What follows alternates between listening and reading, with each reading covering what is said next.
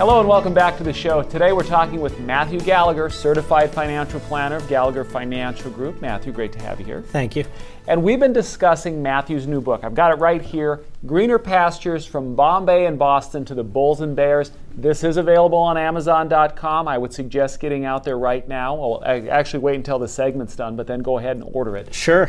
So Matthew, I love this book, and one of the things I love, we're going to jump to a chapter that I found fascinating again, which was The Angry Bird Catches the Worm. Yes. And before we jump into that, though, I have to again give you kudos because I love the way that you work in these stories. And who would think that there'd be a story in a financial book about Angry Birds? Is this on purpose? It is. You know, I heard recently something that made me think. They said that, they're just talking in general, that if you don't explain something, I hate the phrase dumb it down, so I don't want to use that phrase, but if you don't explain something simplified enough to where someone else can understand it in whatever arena, field you're in, it's because you don't understand it well enough to do that.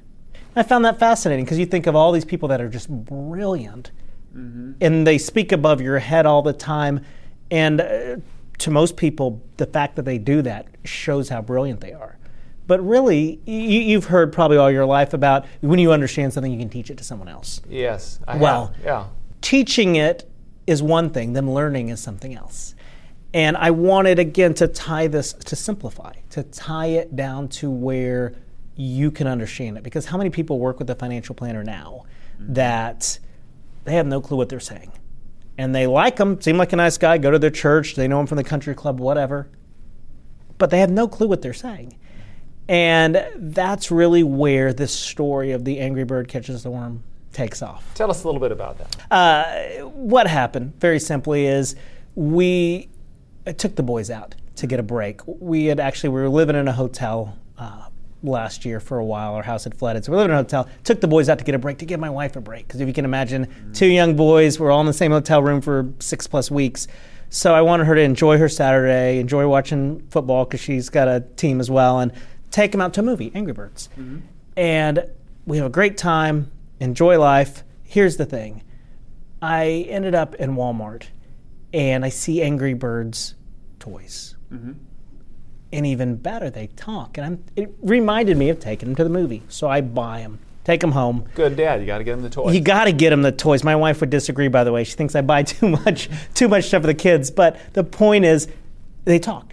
And one of the sayings on there was, "Come on, Leonard." He's talking it's one of the pigs. He's talking to one of the other. So you squeeze him. He says, "Come on, Leonard." Well, my 4-year-old thought that was hilarious. And so he would repeat it all the time. The problem is he would say, "Come on, lizard." And he just said it over and over. And the first time or two we started to correct him. And then we realized, you know what? It's cute the way he does that. Yeah. And so we smile and we nod along. And by the way, he's got another one now. It's not even in the book. Somebody's got anger issues, is what one of the birds says when you squeeze them. He thinks they're saying finger shoes. I don't know what a finger shoe is. So he's all the time, somebody's got finger shoes.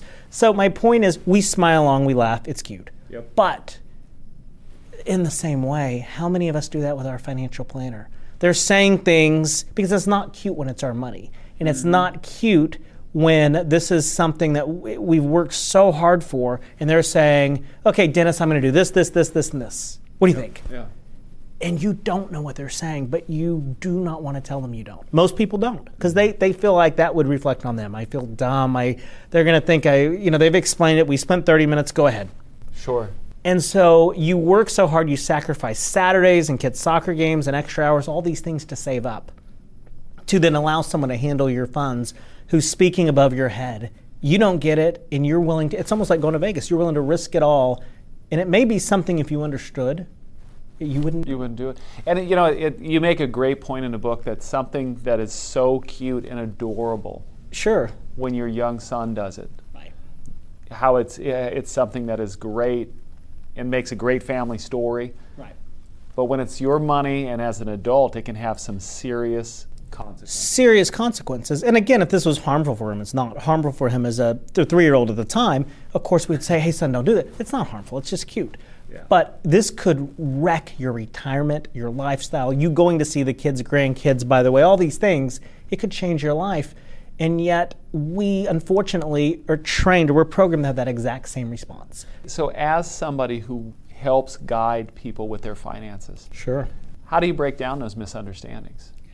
Again, so many times I ask people, we'll talk and I'll say, why are you invested like you are? It's one of the first questions I'll ask them in the first or second visit is when I'm reviewing their statements and talking to them, you're telling me one thing and I look at your statements and they say something completely different. And I'll just ask, well, I'm curious, why? No judgment, but why did you do this? And you'll, I don't know what I'm in. I don't know why I was put there. Mm-hmm. Well, you've been working with this guy 15 years, 10 years, 5 years. I don't know. I trust. But the reason you're even in to see me in the first place is something doesn't feel right. Or I feel like I'm losing. I feel like I'm not moving forward. I don't understand why.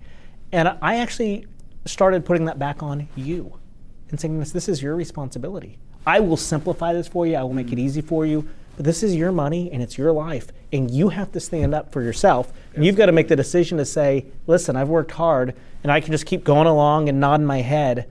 Or I can stand up and say, listen, I need to make some changes here. I like in the book, one thing that you had mentioned is matching the numbers with the person. When looking at someone's portfolio, and just like you mentioned, why this, why do you have that, but matching it up with what they say and what they want. That's amazing. Well, it's huge because so many times, and when I say so many, I'm just going to say maybe 70% of the time or more, they don't match. Mm-hmm. And out of that not matching, very rarely is there a logical explanation.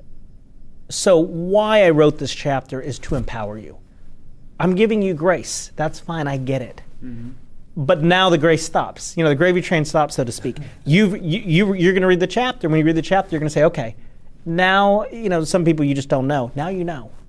So now if that keeps happening, and you're sitting there 10 years from now and you can't retire like you hoped, and you still don't really understand what you have and why I'm invested this way, or now it's on you. I want you to take responsibility for yourself, and I'm trying to give you the tools to do that. Coming up on Right on the Money, we're going to talk more with Matthew, and we're going to get into probably one of the greatest chapters of the book, and it's titled How to Stay Alive During a Break-In, something you don't normally read in a book on finance.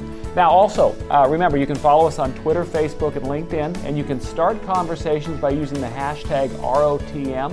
You also can watch full episodes at rightonthemoneyshow.com. We will be right back after this.